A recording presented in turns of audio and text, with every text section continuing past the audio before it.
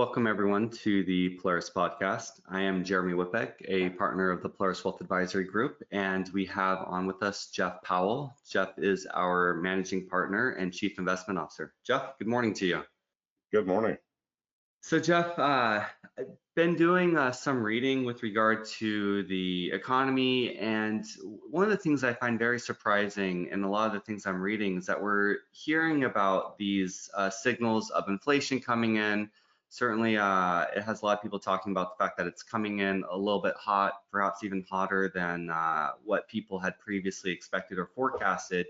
And yet we're not seeing movement in some of the assets that we would typically expect. So for example, the 10-year treasury, which is kind of your proxy, it's sitting at a very low 1.48%. Utilities haven't really moved that much. I actually would have expected utilities to have more downside action with all this happening, since they tend to trade with inflationary expectations. So the question I have for you is, why the disconnect? Why are we getting this information coming in that's showing that inflation is indeed starting to come in, and yet asset prices aren't really moving much with it? Well, I think that one of the things we've got to remember is we really have, and I always kind of laugh at using the word unprecedented, because we've had so many unprecedented things that have gone on over the last decade, 15 years, even going back to the dot-com bubble.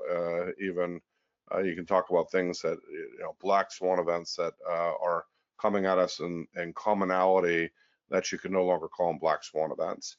And so when you've got kind of this disruption to our economy, the way that we've had go on with the shutdown of voluntary, well, semi-voluntary shutdown of our economy that went on back in February, March, April of this past year, it's really hard to get everything kind of recalibrated and back up and running in a similar fashion. So, for example, I mean, we've got GDP growth that's at 6.4%. That's a fantastic number. It's stronger than we've seen in a long time, but it pales in comparison to what we were doing in third quarter of last year, which raged because we had the biggest one quarter drop ever in our economy. And so inflation adjusted, it was over a 10% drop. We hadn't seen those kind of figures since the Great Depression, and you hadn't seen it in a single quarter. I mean, those were annual numbers, not quarterly numbers.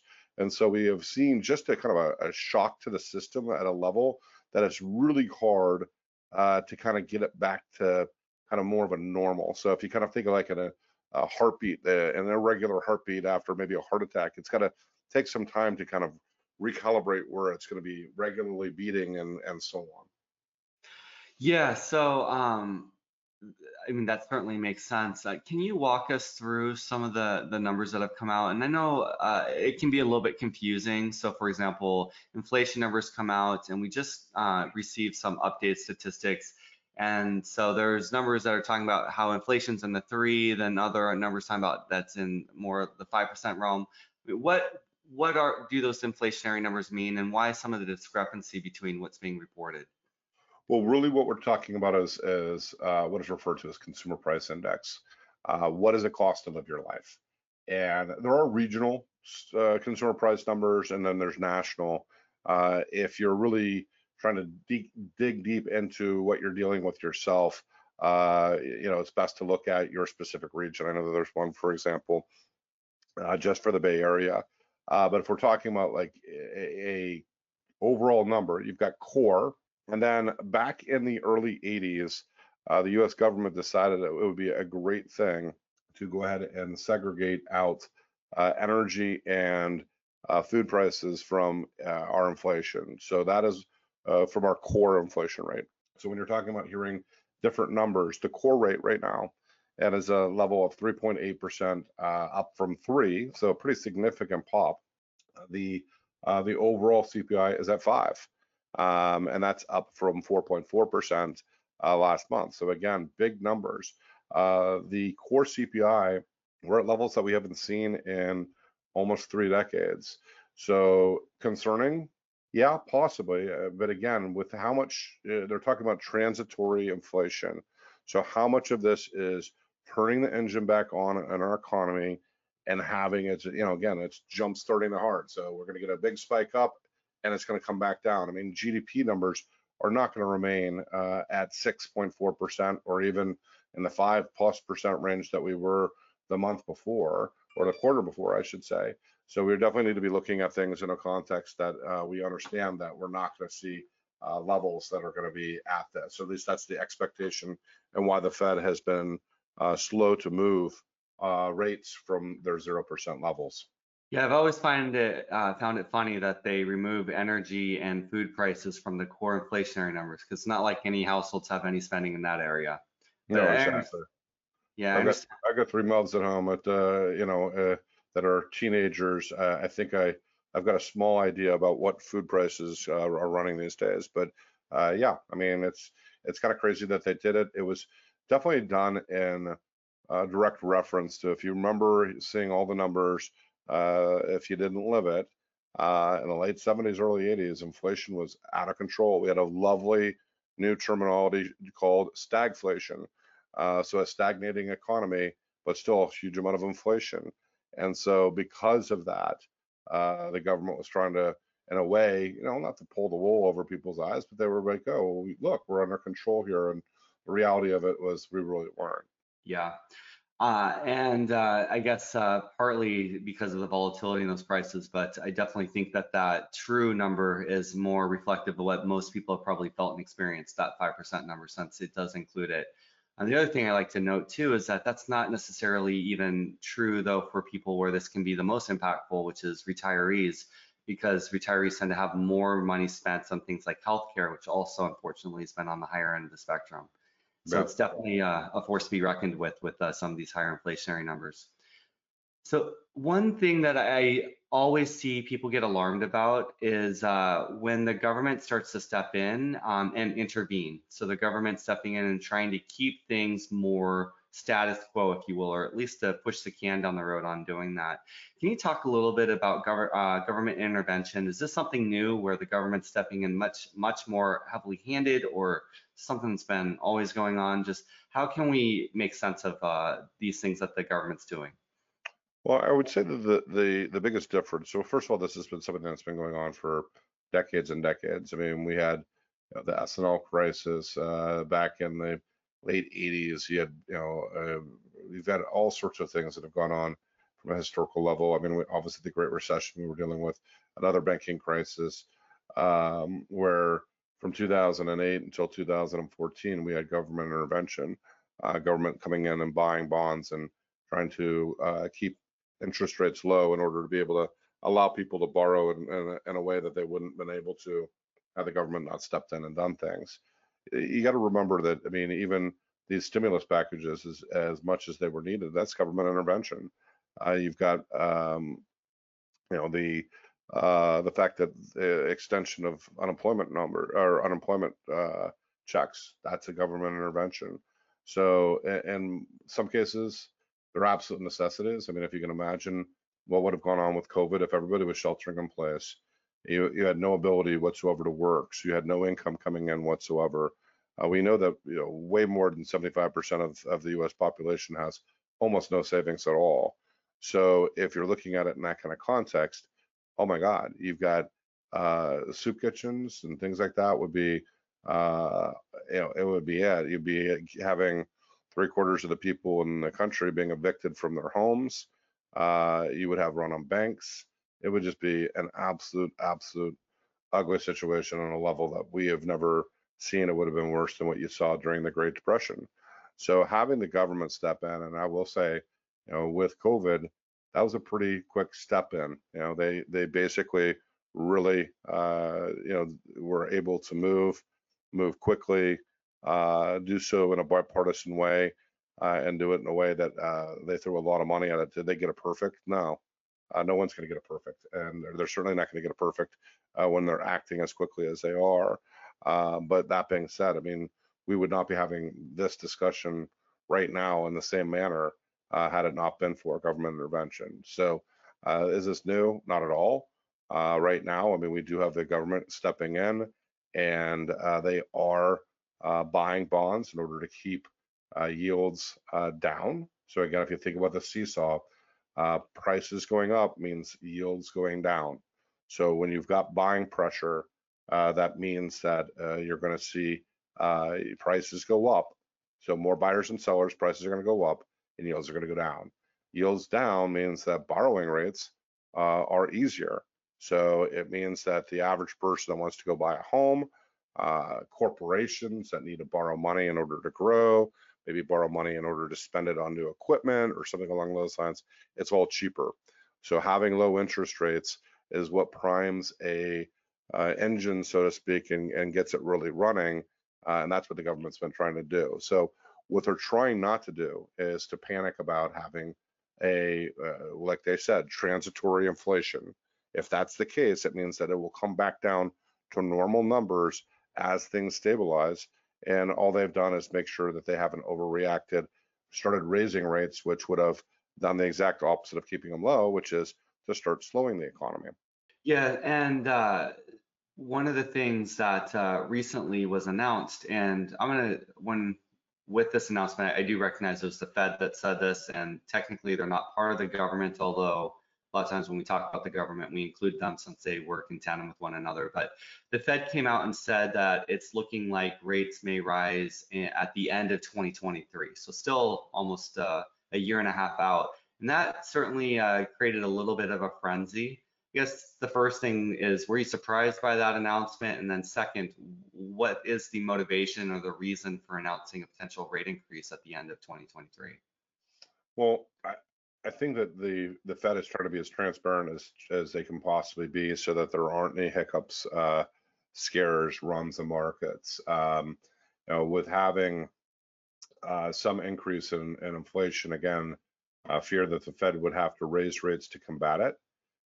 So again, the inflation rates are kind of like Goldilocks. You don't want them too hot, you don't want them too cold, you want them right in between. And right now, that kind of 2.5%, 3% mark is really that Goldilocks level. We're a little high right now. And so again, the thought behind it with Jerome Powell coming out and basically trying to give some guidance to what they're planning on doing. I mean, back in my career with Alan Greenspan, there was no transparency. I mean, and literally the media would film Alan Greenspan going in for Fed meetings, and they would comment on how thick was his briefcase. Did he have a newspaper in hand? You know, which hand was it in? You know, that was their tea leaves to figuring out if this was going to be a rate hike or are they going to cut it and so on. Well, at zero, we really want to concentrate on one direction. Well, if you're sitting at a Fed funds rate in the 4 or 5% range, then there's different directions you can go. And so all that's going on right now is that the Fed is trying to be transparent. Looking out a year and a half, 2 years, I've never really heard the Fed being that transparent. They're basically saying, hey, look, unless something radically changes, we're not going to do anything. We still have unemployment that's getting better, but we still have quite a high unemployment rate compared to where we were pre-pandemic. Our economy is not back to where it was pre-pandemic. You've got a little bit of inflation. That's not enough to really, shouldn't be enough to scare away anybody. So that's really, I think, why they're trying to kind of give the guidelines for as long as they possibly can. Yeah, and to go back to your Alan Greenspan comments, I remember that they would even report on things like the color of the tie. Like if you had a red tie, a power tie, that meant that he was going to potentially increase rates. So I remember how much people were trying to glean to gain any kind of insider edge because we didn't have a Fed that operated anywhere near as transparent as we do today. Yeah. And Can you imagine like Alan Greenspan wagging his tie around or whatever just to tempt the media? I mean, it was absolutely as silly as I could possibly do. yeah, no, absolutely. And Jeff, I know whenever people talk about inflation, there tends to be this knee-jerk reaction of inflation is bad, and we do a lot to try to keep inflation at bay because certainly left unchecked, it can turn into something that can be a big drain on people's quality of life. However, inflation's not all bad, and so there are certain things that you and I were talking about before this conversation where inflation can actually help in some regards. So the one that comes to mind is the national debt. Also, commodity prices, if they're already high, can sometimes be brought back in line with higher rates of inflation. Can you explain how does that work? why is it that inflation, when done in a healthy level, can help with certain types of assets or debt loads that people or governments have for this matter? Well, with the government debt, it's pretty straightforward. We have a fixed number, and obviously part of what inflation is a valuation of dollars. So if you're looking at how much your dollar can purchase, and let's say over the course of time, dollar's worth only 50 cents, then if you're sitting on $30 trillion of debt, like our government is right now, it feels more like 15. So it's a little bit easier for you to be able to deal with having that high of a debt level. The issue again, though, for most investors is that dollar is worth 50 cents. So we refer to inflation as kind of the silent killer. So if you're really debt ridden, yeah, it's helping you some. Anything else, you really need to be looking at how you grow your money to offset inflation, either through commodities. Again, commodities half the time have not reacted to inflation the way that you would expect it to. So it's far from a perfect way of being able to assess and being able to drive that kind of business. But you really want to be looking at it in a very different fashion. So you just want to be smart about it and stay in front of it. The one thing that we were kind of playing around with also was how quickly inflation erodes the value of your money. So if you're talking about having a 2% increase in what's going on within inflation rates, I mean, it takes a long time for that to erode the overall value of your buying power. I mean, you're really looking out a total of 34 years ish before you get down to 50 cents if you're doing it on a 2% per year level. If you go 5, you're down to that level in 13 and a half years. So it's a pretty sizable differential when you're talking about it. So while we've got inflation, hopefully very temporarily at a 4% level, a 4% level, you get down to 50 cents on the dollar in 16 and a half years, almost 17. So if we're looking at it in that kind of fashion, you've got to double your money. Now, there's a really simple way to understand doubling of your money, which is called the rule of 72. So whatever the return you get, if you get a 10% return, for example, your money should double every 7.2 years. If you get a 7.2% return, your money should double in 10 years. So we want to concentrate on those things, especially if we are going to get ourselves into an inflationary environment.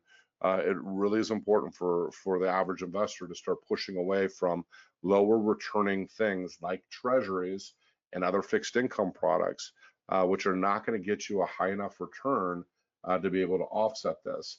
So you and I were also talking a little earlier, Jeremy, about where rates are right now, and we've seen the U.S. Treasury have its worst quarter in 20 plus years. We have started to see rates come back down, so rates dropping, prices going up. So this quarter in particular, rates are not too bad. But we still want to be concentrating and looking at where does that take you? Are you going to be in a position to retire the way that you want to retire, or are you putting yourself behind the 8 ball by not getting enough of a return?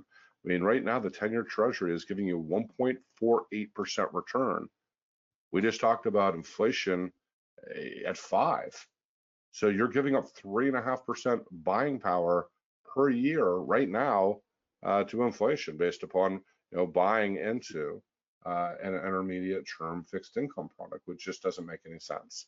Yeah, and Jeff, I think I'd be remiss if I didn't use this opportunity to be a little bit of a broken record and to reiterate what you're saying to our audience, which is that one of the most important things to do at this time is to make sure that they properly inflationary hedge themselves. And that is something that we've been preaching for years now, I mean, as long as I can remember.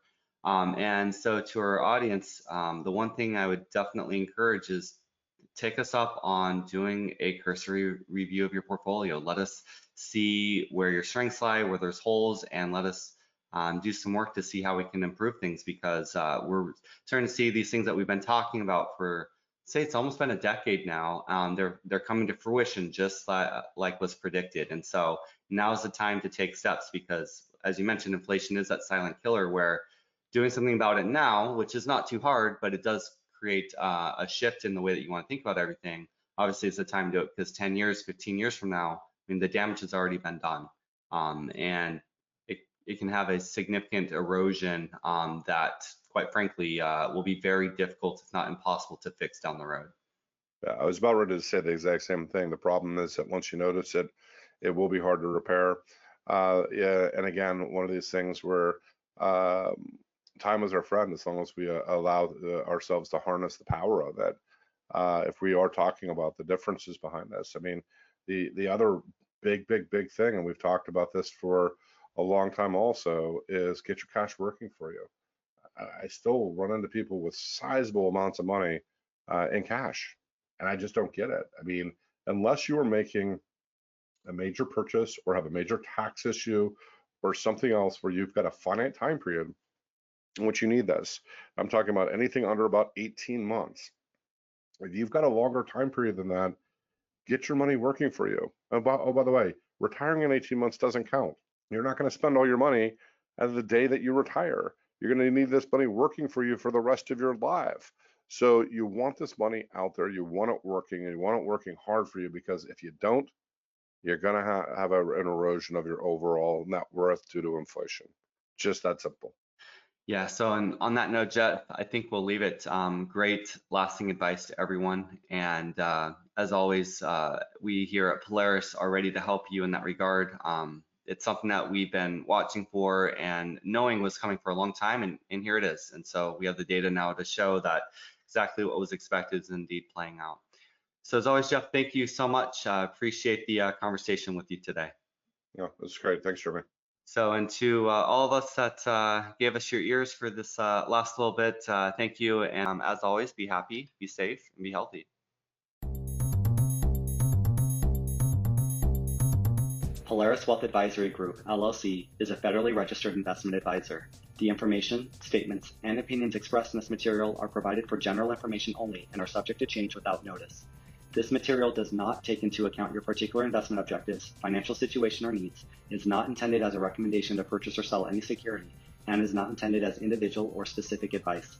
It should not be construed as investment, legal, or tax advice. Before acting on this material, you should consider whether it is suitable for your particular circumstances and, if necessary, seek professional advice. Polaris Wealth does not offer professional, legal, or tax advice. All information contained herein is believed to be accurate, but accuracy cannot be guaranteed. Advisory services are only offered to clients or prospective clients where Polaris Wealth Advisory Group, LLC, and its representatives are properly licensed or exempt from licensure. Past performance is no guarantee of future returns. Diversification does not assure a profit or protect against loss. Investing involves risk and possible loss of principal capital. No advice may be rendered by Polaris Wealth Advisory Group, LLC, unless a client service agreement is in place.